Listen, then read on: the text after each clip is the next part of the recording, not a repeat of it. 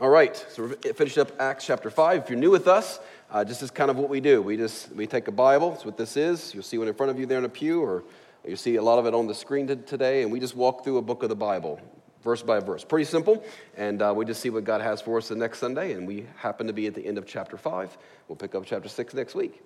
Title this morning is called The Church Revolution.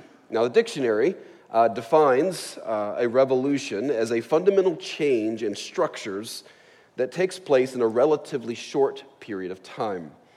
The results, the dictionary says, includes major changes in culture, economy, and society.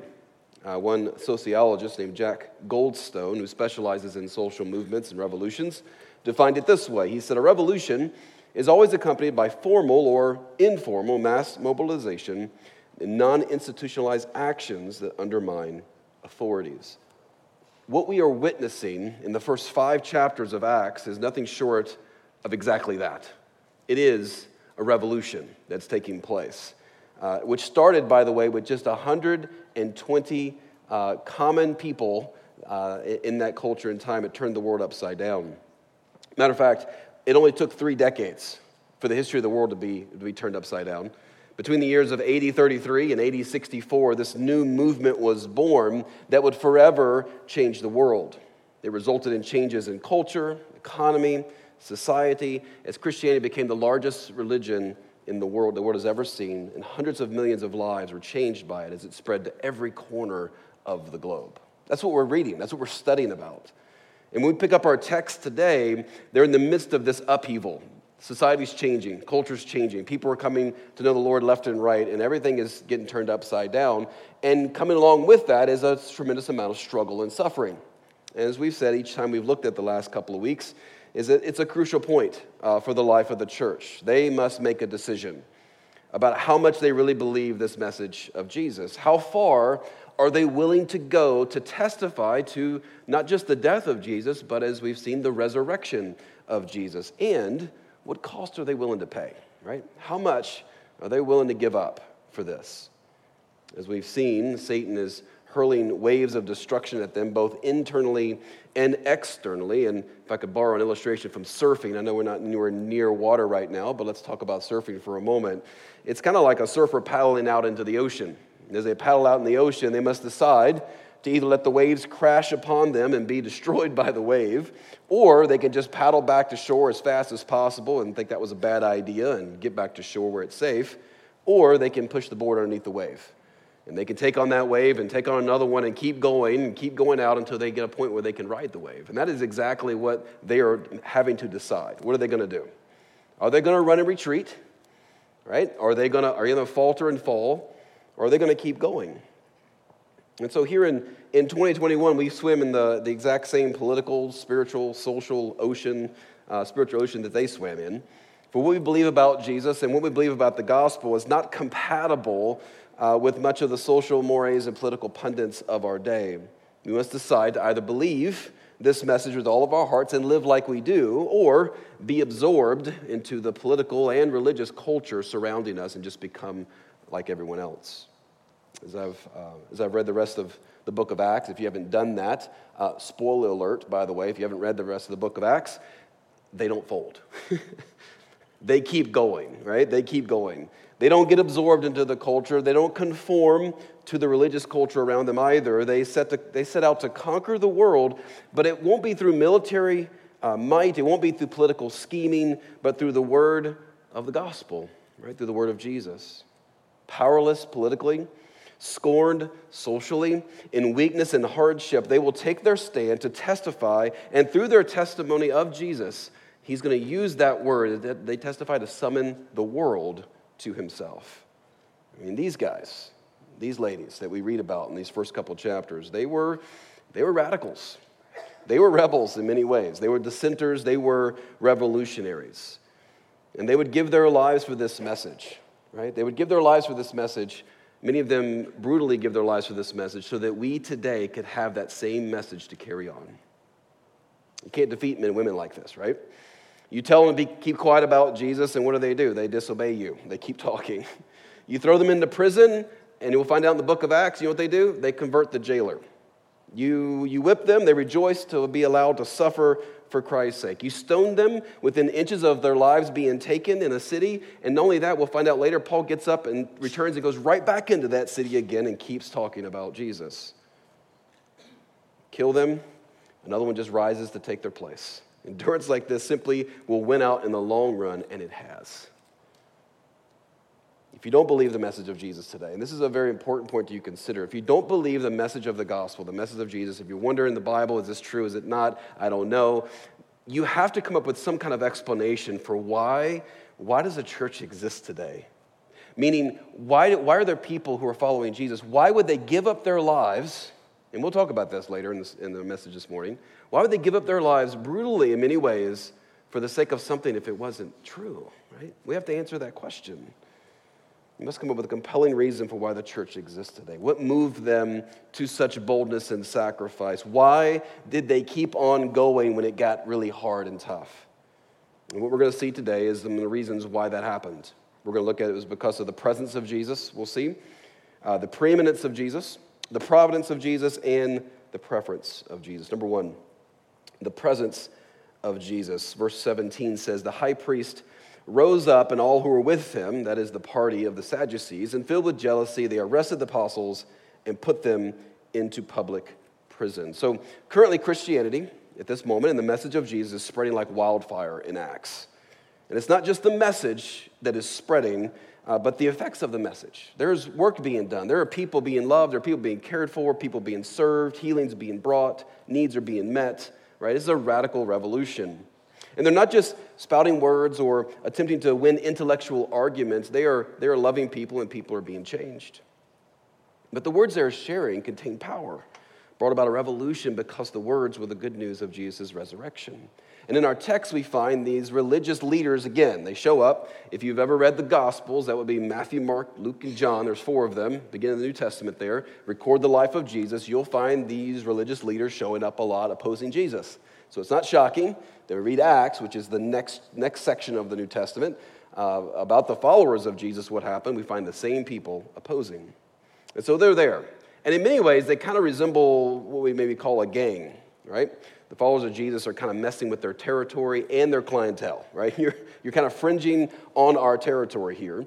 And earlier in Acts, we know they were upset at the message, and they still are. They're still upset at the message of what the followers of Jesus are saying, but now they're not just upset. More than that, we find that they're jealous, right? That's what it says in the text. They're jealous.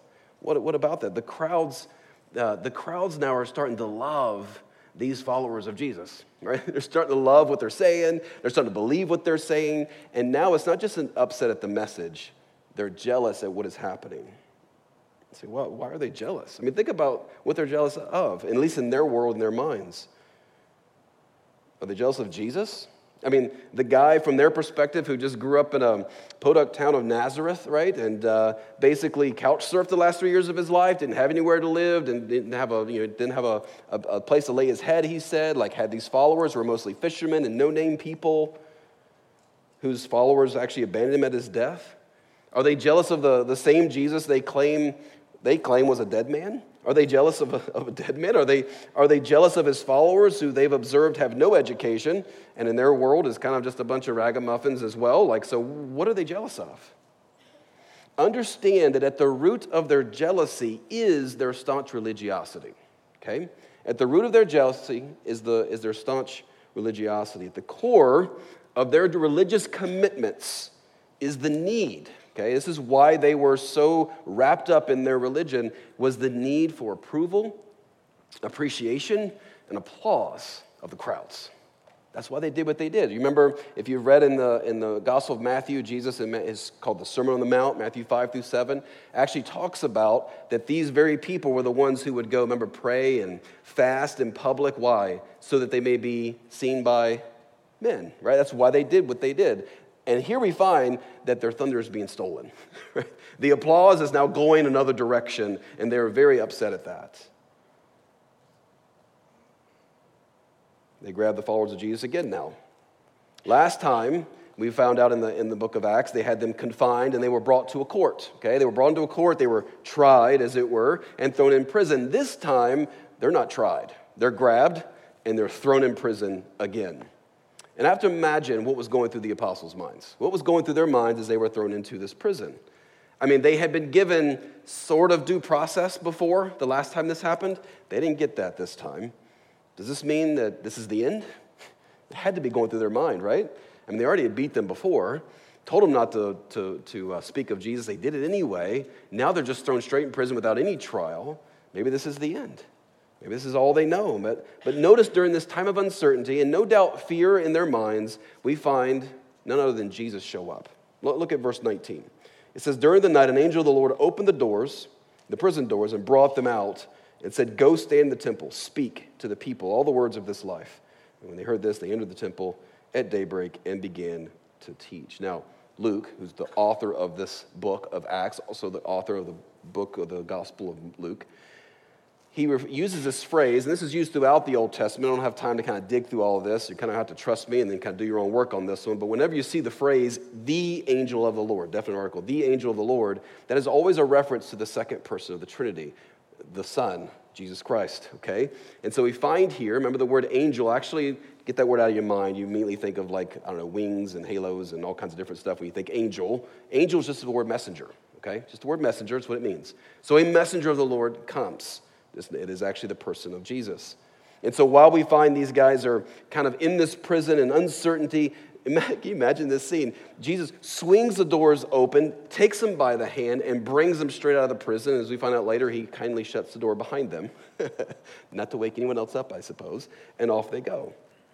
And we find that as he brings them out, we find this promise, and Jesus made many promises to his followers, but we find one here coming true that is always true, and that is Jesus said, I will be with you. Remember the end of the Gospel of Matthew? There's a great commission, we call it. And Jesus tells us to go make disciples, kind of like Acts 1:8, go into all the world and preach the gospel, go to Jerusalem, Judea, Samaria, ends of the earth. Jesus said in Matthew 28, the last thing he said to them, it's very, very, very pretty awesome here, because Matthew 1 begins with Jesus named Emmanuel, which means God is with us. That was his name. At the end, the very last verse of Matthew, he says, go into all the world and preach the gospel. And the last thing he says, I'll be with you to the end of the age. That is exactly what we see happening right here. This is the promises he's made, right? John 14, 18 through 19, Jesus told them in kind of the upper room here before he was betrayed. He says, I will not leave you as orphans. I will come to you yet a little while, and the world will see me no more. But you will see me because I live, you also will live. This Matthew 28:20 we just talked about. Behold, I'm with you always to the end of the age. Writer of Hebrews picks this up, and Hebrews 13 says he has said, I will never leave you or forsake you. And so our response, we can confidently say, the Lord is my helper. I will not fear. What can man do to me? That was their conviction. That's exactly what they were believing. That's exactly what is happening. It was their sure conviction that Jesus was with them and that he would never forsake them, even through death. And don't misunderstand me that Jesus being with you means you won't suffer, or Jesus being with you means you won't die. That is not what the promise is here. But they understood that Jesus was with them even through death, which kept their hopes up. I mean, now you have to ask the question, especially from the religious leader's perspective, why would Jesus not forsake them? I mean, wouldn't they fail again? Yeah, they would. Wouldn't they sin again? Yeah, probably a lot on a daily basis. Then why would Jesus stick with them if they were faithless? Answer, because he was faithful, right? It was because their relationship with God, and this is so important for you to understand if you don't understand Christianity, your relationship with God, and you can have one through Christ, but it's not based upon your work for him, but his work for you. That's the basis of their relationship, okay?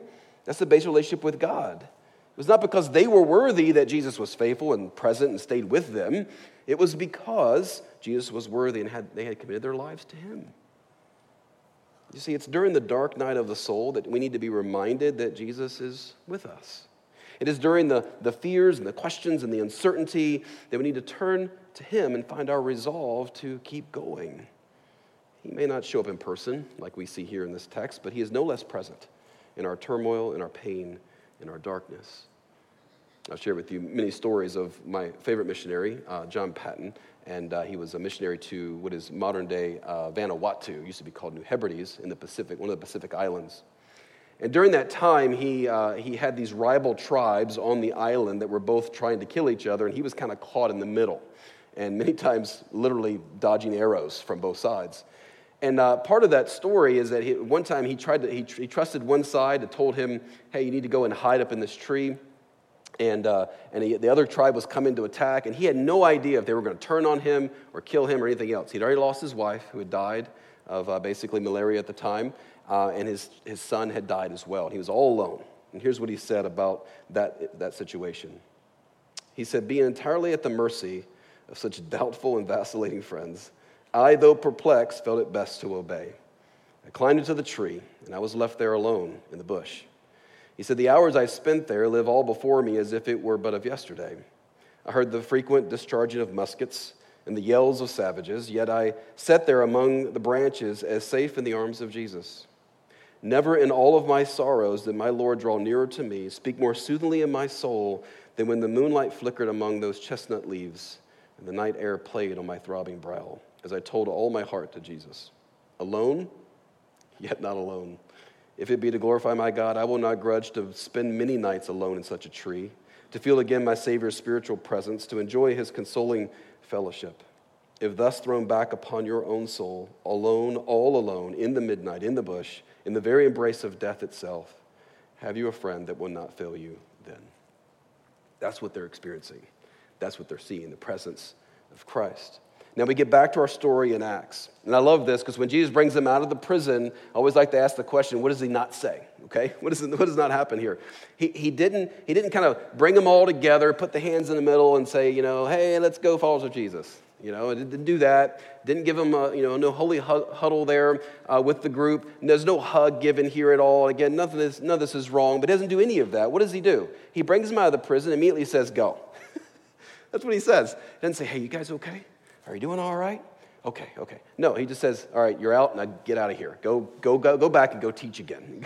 Go talk about me again. And that's always his message to his followers. I am with you, now go. And it's exactly what he does. He tells them to go back in the public sector. Don't stay hidden. Don't go to your homes or your buildings. Go to the culture of people that I've sent you and speak to them the words of life. Now, this action, as we've seen throughout Acts, is an act of almost reckless audacity. I mean, they may just get killed on the spot now. I mean, forget prison, forget court. I mean, they may just get killed. The religious leaders may hire a mercenary to take them out for all we know. But this is the way you act when you believe the gospel and believe Jesus is with you and for you. They never asked Jesus that night, hey, Jesus, before we go back out again now, is this going to be safe? Are we going to be okay? They don't ask that question. Do we have can we get our house in order, make sure we've got everything in line? Should we put out on Twitter or Facebook and kind of get the collective wisdom of this? Is this the right thing to do? Is this okay to do? They don't do that at all. This is what Jesus wants us to do. We're out there, and they go. No questions asked. So they go back into the world, armed with the message, and the message he says is the message of life. Remember what Jesus said in John 14:6, I am the way, the truth, and the life. Right? Go preach about me. Go talk about me. That's what he says. Not go out and give, here's what you need to do in order to, to be okay with God. It's like, go talk about life. What is life? It's me. It's Jesus. And so he's what the world was made for. He's the way, the truth, and the life. He's the reason we strive, the reason we long, the reason we thirst. And it was this fact that Jesus was with them and they kept their feet to the fire and moved them in this revolution. Number two, second belief they had was the preeminence of Jesus. The belief that Jesus was superior to all other authorities motivated them in the face of possible death and moved them on this mission. So down in verse 21, we find that the high priest came, those who were with him, they called together the council, it says here, and sent to the prison to have him brought out. So they get all together, get their garb on, they get set up, and they sent some guys to go get the prisoners and bring them out. The officers came, they did not find them in prison. So they returned and reported, hey, we found the prison securely locked, guards staying at the doors. We opened them, we found no one inside. So they're all gathered. They summoned these guards they sent to go get the prisoners, bring them out. And so they're expecting to maybe be even more stern this time. And so those they sent to get them from the prison return, probably pale as ghosts, saying they can't find them anywhere, right? And the door was even shut. And the guards are standing there, and no one has any idea where they are. Verse 24. Captain of the temple, chief priests, heard these words. They were greatly perplexed. You can imagine, if you were them, going, okay, did they just disappear? What just happened here? Wondering what this would come to. So confusion enters the room. You can hear kind of a muffled mix of questions and probably accusations and speculations going on, right? Why didn't you just judge them last night and just get this over with? Why don't we just end them this time? Why do we keep throwing them into prison? I told you not to trust Bobby's cousins as the guards, right? They sleep on the job all the time, something like that. Sorry if you're Bobby, but I just felt that. It's they're just trying to figure out, probably accusing each other. You can imagine the arguments, right? It's someone else's fault, and they're all arguing over what's going on. And then they hear this, verse 25. Someone came and told them, look, the men whom you put in prison are standing in the temple, teaching the people. They're back out there again. Isn't it amazing? And you would think, as I read that, I'm still shocked reading that they didn't just go home or go back to the church, wherever the church people were meeting at, in their houses or something. They went right back out in the same place they were before and kept going. I love that. Someone stopped the commotion. They yelled out, hey, those guys in prison, they're out there again. And they're probably I imagine the religious leaders now, these political leaders of the day, are probably thinking, are these guys crazy? Are they inviting? Do they want to die? What are they doing? Just imagine their minds are blown that they're still going. Are they having a mental breakdown? What is happening to these guys? And so we find the text, they nicely grab the followers of Jesus and they bring them back again into their kind of meeting hall. They had to do it nicely. They're probably like, you guys mind coming with us? We have a few questions for you. You mind coming down to the station kind of idea. We have a few questions we'd like to ask you. We'll get you a cup of coffee. We're nice guys. They had to do that because the text says that the crowds were getting upset, right? The crowds are like, okay, this is enough now. You keep arresting these guys. We like these guys. You keep arresting them. So they're really losing favor with the crowds. Verse 27, when they brought them back into their little council, gave them their cup of coffee, right? They set them before the council, and the high priest questioned them. So the head guy, we strictly charged you not to teach in his name, and yet here you are. You filled Jerusalem with your teaching. You intend to bring this man's blood upon us. Do you notice what's missing? After all, my first question would be, maybe this is your question. How did you get out of that prison? Wouldn't you want to know that? The doors were locked. I know Bobby's cousins were a little bit off, but they didn't see you leave. How did this happen? I would have asked, they don't care. They don't even ask the crazy question of how in the world did you get out of this prison with the doors closed? Because they're so obsessed with shutting the mouths of these followers of Jesus. Don't even ask that question. That would have been the first question in my mind. And this shows us again that what is overwhelmingly on the minds of religious leaders is the opinions of the crowds. That's all they care about. They want to win back the applause. They want the opinions of the people back again, okay? And they'll do whatever they need to do. They see this talk of Jesus as not only stealing their thunder, but also making them out to be the bad guys. That's why it says in the text, it says, you're going to bring this man's blood upon us. The crowds are going to make us think we're the guilty party here. You kind of are. Right? And so they're upset. And Peter, visibly probably seeing them upset, decides to just go a little further, stick the proverbial knife in and twist it a little bit. Here's what he says. Listen to his words. This is crazy that he didn't die on the spot. But Peter and the apostles answered, we must obey God rather than men. The God of our fathers raised Jesus. Who is that? The God of our fathers, that would be their fathers. They're all Jewish, so he's making the connection to the Old Testament here. Who killed? You killed by hanging him on a tree. God exalted him at the right hand as leader and savior to give repentance to Israel, forgiveness of sins. We are witnesses whom God has given to those who obey him. Peter boldly says Jesus supersedes you. His authority is greater than you. And then he rubs salt into the wound and says, don't forget that you killed Jesus and you put him on a tree, and that it was the God, by the way, that you claim to worship that raised him from the dead. He tells him that because Jesus is alive, because he's at the right hand of God, the position of power and authority, he is thus their leader. That's what he calls him here. He's our leader and our savior, and we answer to him. And so the apostles didn't care about what these guys might do or say about them, obviously, because you don't say this kind of thing. You would just kind of keep quiet, right? Plead the fifth, I'm not going to say anything. Peter goes, good opportunity, let's talk about Jesus again. And so he does. Again, they didn't care about what these guys might do or say about them because their comfort Their reputation, their acceptance was not bound up, unlike these religious leaders were, in the performance or the reception of the people.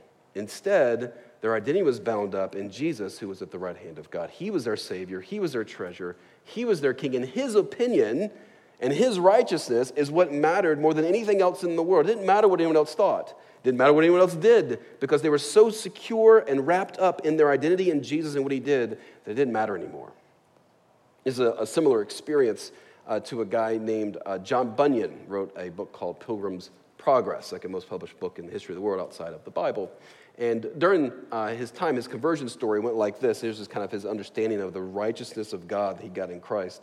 He said this: one day, as I was passing the field, this sentence fell upon my soul: thy righteousness is in heaven. And I thought with all I saw with the eyes of my soul, Jesus Christ at God's right hand. There, I say, is my righteousness. So that wherever I was and whatever I was doing, God could not say of me, he lacks my righteousness. For that was just before him. I also saw, moreover, that it was not my good frame of heart that made my righteousness better, nor my bad frame that made my righteousness worse, for my righteousness was Jesus Christ himself, the same yesterday, today, and forever. The response, he said, now did my chains fall off my legs. Indeed, I was loosed from my afflictions and irons. My temptations also fled away. I went home rejoicing for the grace and love of God. That is what the disciples are experiencing. That is their righteousness, what matters most, is wrapped up in Jesus, who is at the right hand of God. It was because everything they were and everything they hoped for was wrapped up in the person and work of Jesus that they submitted to him as their Lord. And this is what happens when you really see the gospel for what it is, right? You surrender because Jesus isn't just Savior, he's Lord. Salvation is always all of you for all of Jesus. You don't accept Jesus in parts here. You accept him as Lord and Savior, you wave the white flag, you surrender. And that's exactly what the gospel did in the lives of these guys. And they were willing to endure suffering and to keep talking about Jesus because he was just that valuable to them. And his authority was just that more compelling and attractive. And their love for him love for him as their treasure resulted in their submission to him as their Lord. Number 3, belief. They believed that in the providence of Jesus, okay? These guys not only believed that Jesus was with them and for them, that he was their king and he was preeminent above all other opinions, but also that he was completely sovereign over all things and in control. We see this, and this has been a theme throughout the book of Acts. Look at verse 33. They heard this. This is the religious leaders. They were enraged, and they wanted to kill them. I imagine they did. Surely this was the end now. Okay, this has got to be over. They're going to go 6 feet under, push up daisies. It's all over for them. The soldiers are trying. I imagine the soldiers in the room, right? They're trying to back away the religious leaders who are trying to attack them and kill them.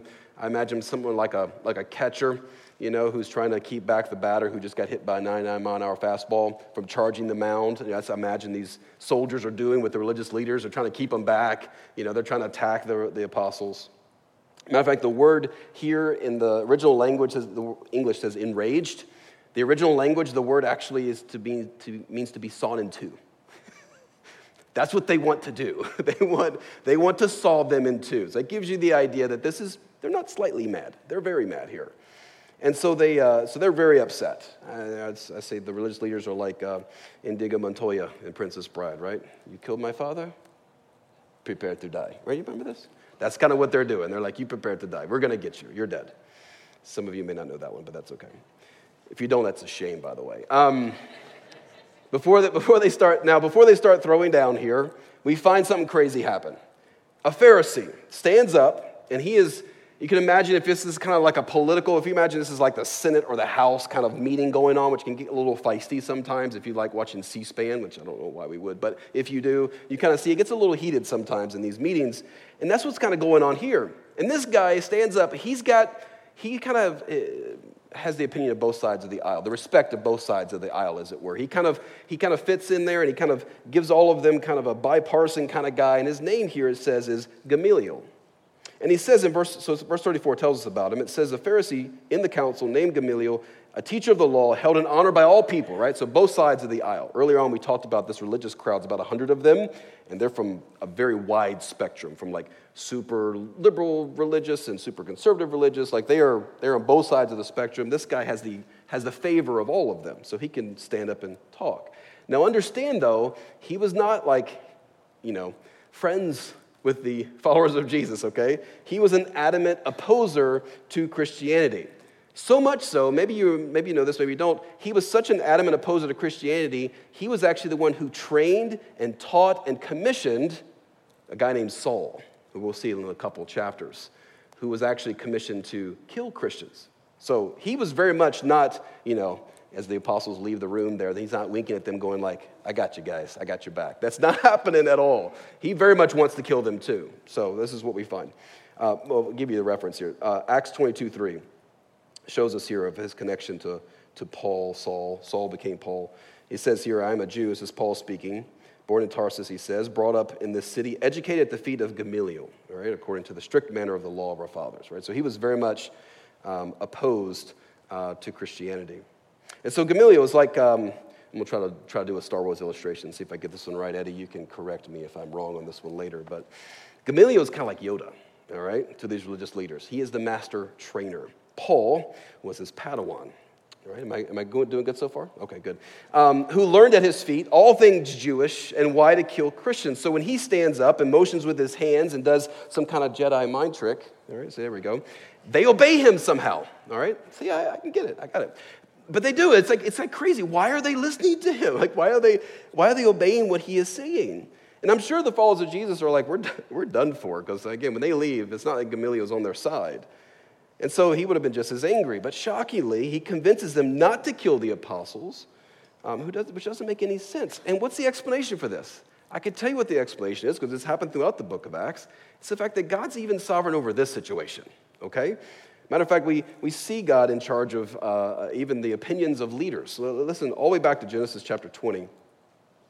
We find this leader in Egypt who had actually taken Abraham's wife for himself, and he had a dream one night, and it said this: that God said to him in a dream, "Yeah, I know that you have done this in the integrity of your heart, and it was I who kept you from sinning against me. Therefore, I did not let you touch her." So basically, what he's saying there is that God spared Abraham's wife, Sarah, in this situation, and God was actually sovereign over the whole situation. Ezra 6:22, they kept the Feast of Unleavened Bread 7 days with joy, for the Lord made them joyful, and it turned the heart of the king of Assyria to them, that he aided them in the work of the house of God, the God of Israel. Proverbs 21:1 puts it this way: the king's heart is a stream of water in the hands of the Lord. He turns it wherever he wills, right? Wherever he will. That's exactly what's happening here. He's turning the situation. Make no doubt about it, Jesus is in control of the heart even of Gamaliel here. And he's still in charge of the kings and presidents and leaders' hearts of the world today. I mean, this is so important for us to kind of get a hold of, right? This past year, all right, 2020 in its wholeness, right? Many Christians kind of lost their minds, okay? And like just lost in every sort of fashion of that. It's like we forgot that Jesus is still in control here. He's still sitting on his throne. He's still working even in the matter of world leaders, and maybe we're leaders you don't even like, okay? He's still in control of all of that. And so we find in the text here, it says, verse 35, here's what he says: Men of Israel, take care what you're about to do with these men. For these days, he gives some kind of stories here about a guy named Thaddeus and a guy later about another Galilean who stood up and gathered followers. They died, and those followers left. He basically says there were many would-be messiahs in recent history, and you know what? They all faltered. And guess what happened? The movement died. So just let this go. Same is going to happen to this one. Then he says in verse 38, in the present case, I tell you, keep away from these men, leave them alone. For if this plan is of man, it will fail. But if it's of God, you will not be able to overthrow them. You might even be found opposing God. And so they took his advice. Shockingly, he tells them to leave these guys alone. Basically, he says if they are liars and following this Jesus guy for the sake of money or popularity or whatever they may be, whatever reason they may have, they will eventually give up, right? Basically what he's saying is that people don't give their lives and suffer for someone who is dead and gone. He says if you give them enough rope, they're just going to hang themselves. Just let them go. Let them go. But if this is for real, he says, and I think in the back of his mind, I think he knows it is, then you better step off because you may be found opposing God, and that's not a good seat to be in. And so they took his advice. But again, this didn't make any sense. These people, even the text in Acts 22 says that they were zealous for God. right? And they were wanting to keep Judaism pure. That's why they were attacking Christianity so opposed. They looked at it as like almost like a sect a branch off of Judaism, and it was poisoning the water. And like, what do you do you get rid of it, right? You gotta cut it out. But they intuitively knew this was for real. They had been trying to cover it up the whole time.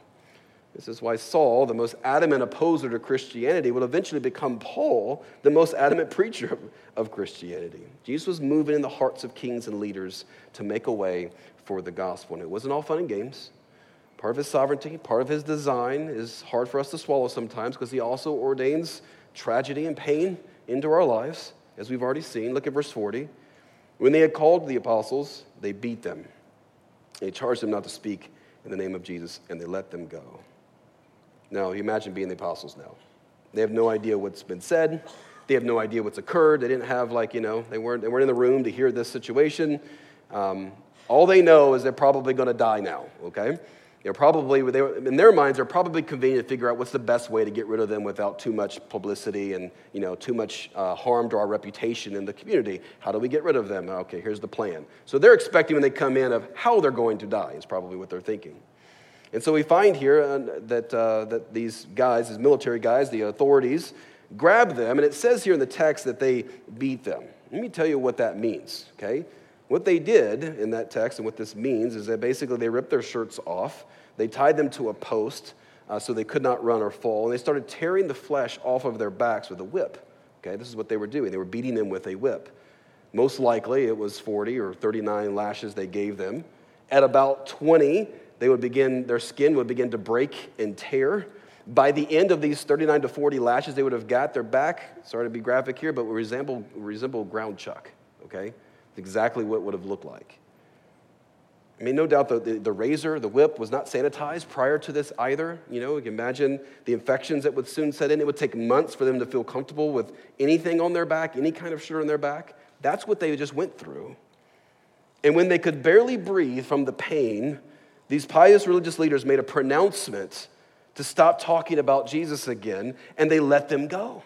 Can you imagine? They let them go. And it must have been a shocker. I mean, after when they did this to Jesus, remember, in their minds, when they tied Jesus to a post and beat him, what happened?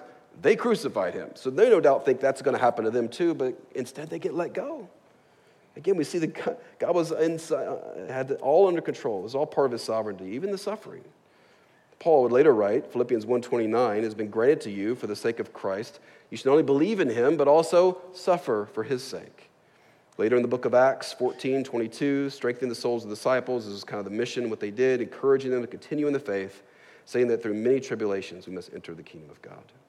Jesus himself would say in John 16:33, in the world you'll have tribulation, but take heart, I've overcome the world.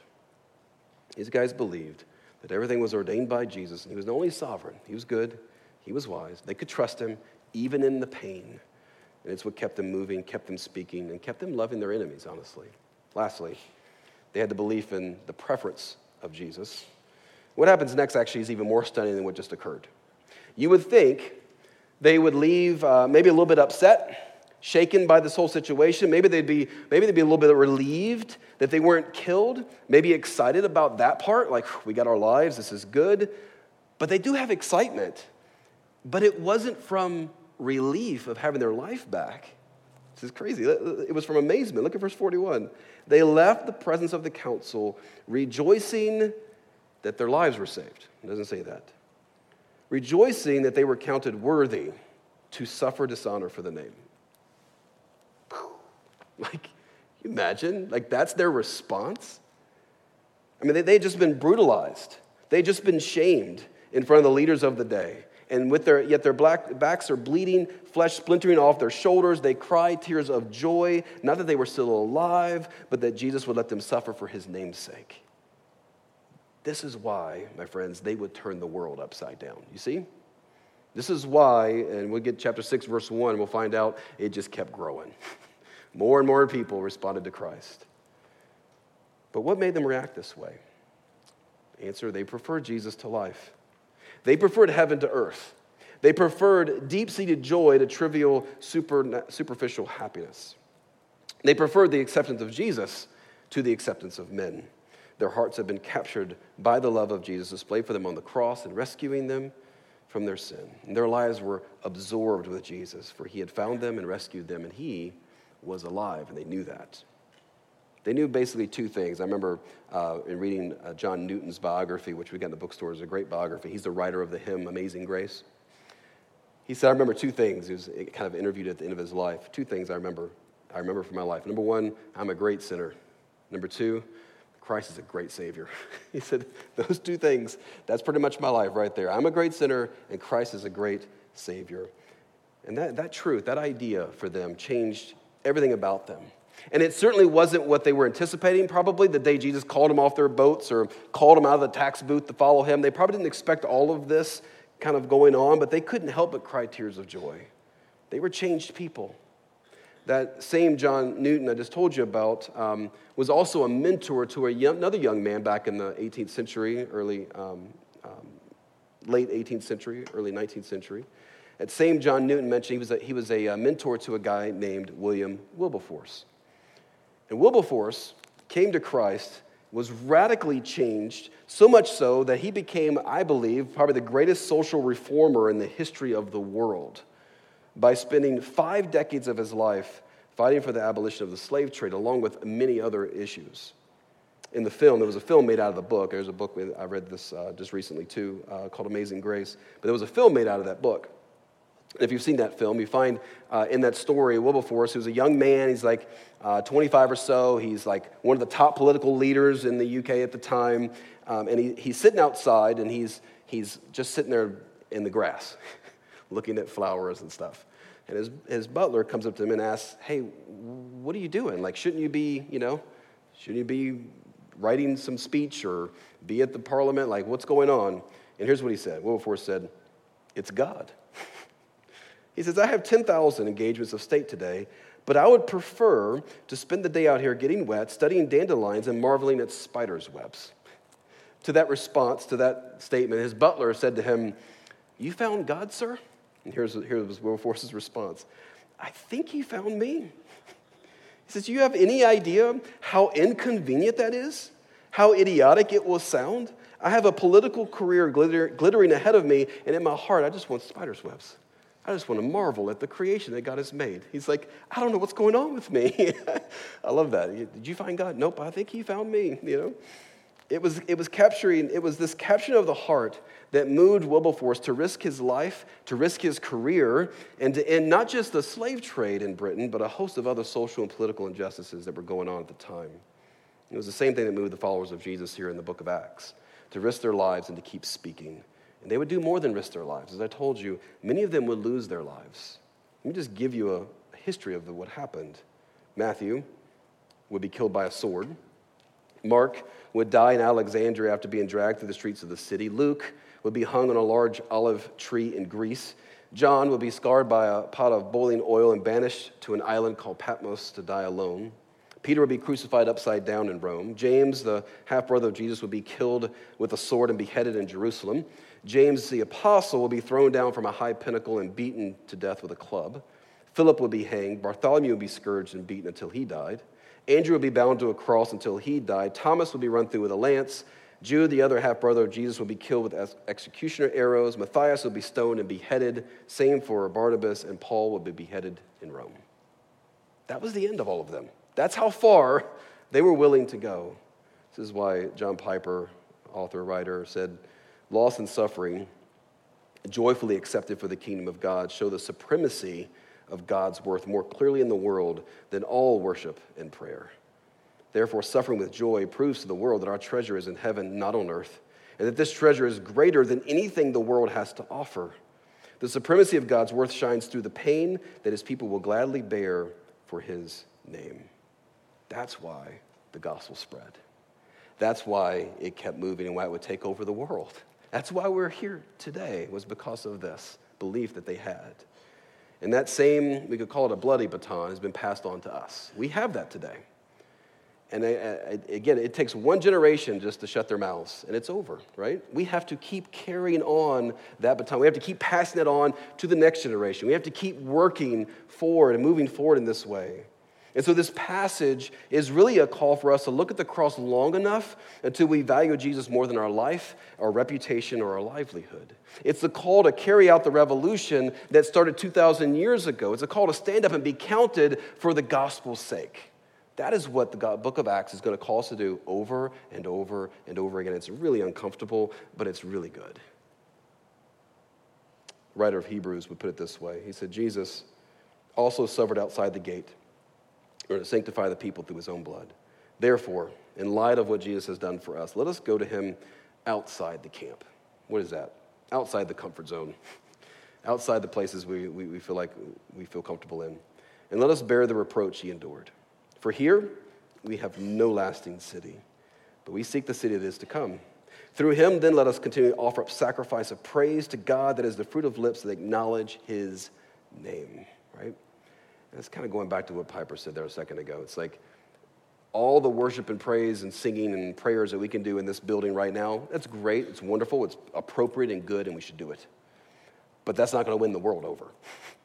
The world's going to want to over that and move outside these walls and go outside the camp, right, and have the fruit of lips of praise are words of who he is, his value and his worth to the world around, and we suffer for his name's sake, right? So as we take communion this morning, the cup and the juice and the bread is in front of you there in the pew. If you're a follower of Christ, you can join us. And here's what we're going to do. That bread and that juice is, Jesus told us to do this in remembrance of him. Body is to remember the bread, remember his body broken for us, his blood poured out for us, as the juice. We are to remember those things. But before we do that, we always take some quiet time. I always remember as a young believer, when I was sitting out there where you are now, I'd hear a sermon and I'd be like, okay, all right, I need to think, like, I need to respond to this, I need to think about it, and it would immediately go right into a song. I'd be like, no, hold on, I need to think. This is why we do this. This is really custom me, okay, because it would be my preference. We're going to give you quiet time to respond to whatever it is that God may have spoken to you through the passage. Take some time to spend with the Lord. When you're ready, if you're ready as a follower of Christ, you may take that in a few minutes, okay? I'm going to pray for us. If you don't know Christ, it's not for you, but we'd love to answer your questions, any question that you may have. I'll be behind the rock wall here after our service is done. Let me pray. Father, thank you for our time together. Thank you for your word. It's so challenging to see the lives of these followers of Christ. God, what we see in the formation of the early church, the lives of the early church seems so radical and foreign to what we see today in the church in America. God, I pray that you would, God, there's just no amount of guilt or shame or command that could move us to live like this. It is only from an overwhelming love and joy and value in who you are and what you've done for us that's ever going to move us out of this place and out of the camp and out of our comfort zone. I pray, God, you do that. I pray you give us a vision, an idea, a thought of the value and worth of you that is so supreme and worth so much more than anything this world has to offer. I pray, God, you would use us as a church to see more people come to know you as we see here in the book of Acts. We pray this in Jesus' name. Amen.